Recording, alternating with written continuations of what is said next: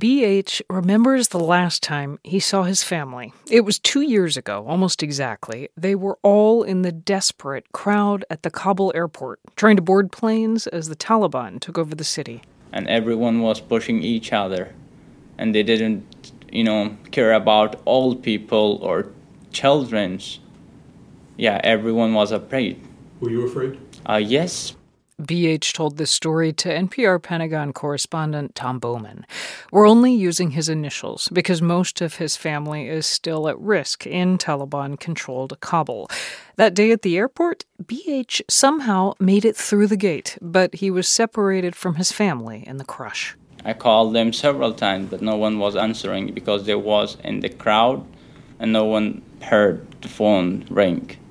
It's a dark day for me because I lost my whole family, His family never made it through. BH, 17 years old, alone, found himself on a U.S. evacuation flight to Doha, where he finally reached his mom back in Kabul by phone. She was crying.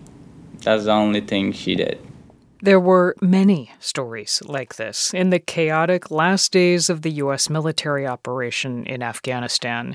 President Biden had announced in April 2021 that the U.S. would stick with a plan the Trump administration first agreed to with the Taliban, the withdrawal of all U.S. troops from Afghanistan. I've concluded that it's time to end America's longest war.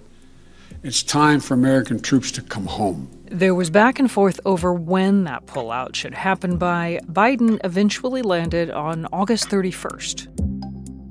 But as that date approached, the Taliban started reclaiming territory in Afghanistan, city after city. By the first week of August, regional capitals were falling like dominoes. A rapid offensive by the Taliban is overwhelming Afghan forces. The Taliban continues to move in, sweeping through the country at a speed terrifying to Afghans. And the insurgents say they've captured 5 provincial capitals in just the past 3 days as government defenses crumble. And then, 2 years ago Tuesday, the Taliban entered Kabul. People who feared them panicked. You see here crowds of people. They're coming to the airport, desperate to get a flight out on a U.S. military plane. The U.S. military struggled to contain the chaos. Once the American airlift effort got underway, thousands of U.S. citizens and more than 100,000 Afghans were evacuated. BH ended up in the U.S., where he finished high school in Virginia and won a scholarship to study computer programming at a local community college. But many more Afghans could not get out, including BH's mom and other relatives. All the time I'm worried about my family because they're in danger. They have no rights here, no freedom of speech. Our Afghan girls can go to school. Consider this. 2 years after the American withdrawal, thousands of Afghans are still trying to leave and get to the U.S. But the journey can be dangerous, and even those who make it are not guaranteed a visa. From NPR, I'm Mary Louise Kelly. It's Monday, August 14th. It's Consider This from NPR. At the end of the U.S. airlift from Kabul, President Biden spoke proudly of the effort to evacuate Afghans who had helped American personnel after the invasion.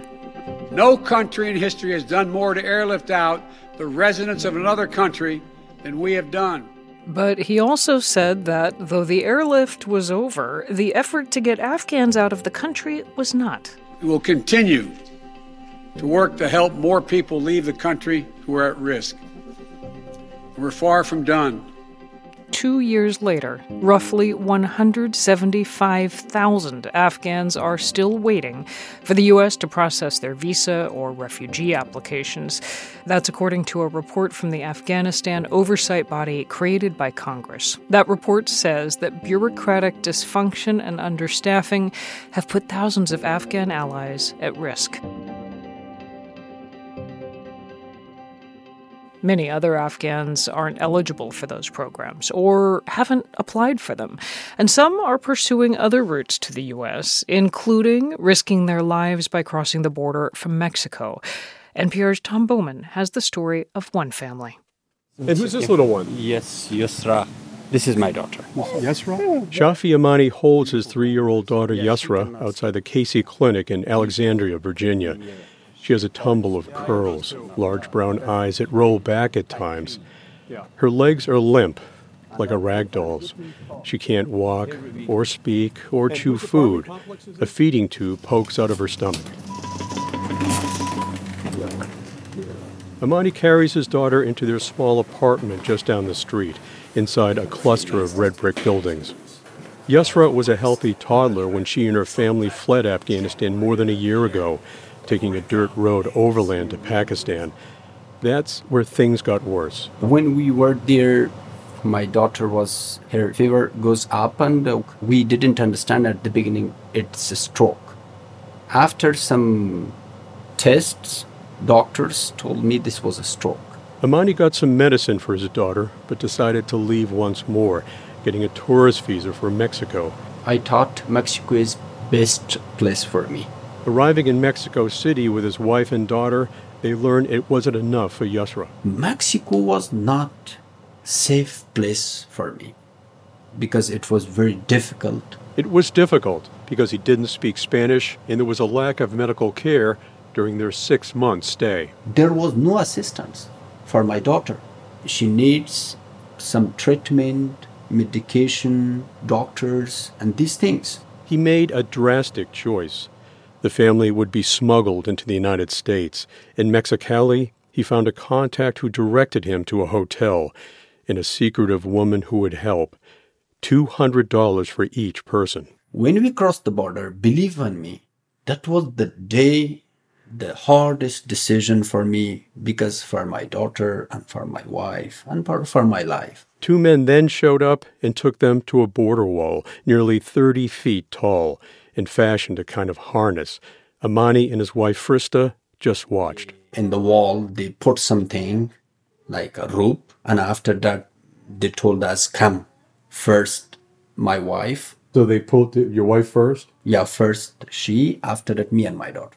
You held on to your daughter? Yeah. They were now inside the United States, just as the sun was setting, standing on a long stretch of deserted road. In front of them was the New River, one of the most polluted in the nation, teeming with industrial and farm runoff. They got ready to cross. We don't know what will happen, how much this water will be, that deep. Suddenly they could see headlights coming down the road.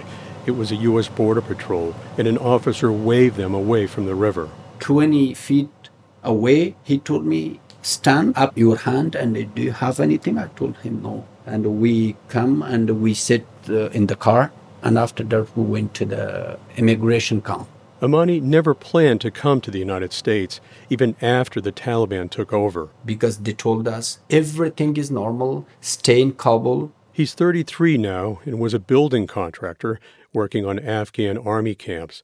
Amani was afraid the government work would get him in trouble. He joined those who escaped to Pakistan and then went on to Mexico, and there was plenty of company. The Department of Homeland Security says in the past 2 years, more than 2,500 Afghans have made the trip and crossed into the U.S.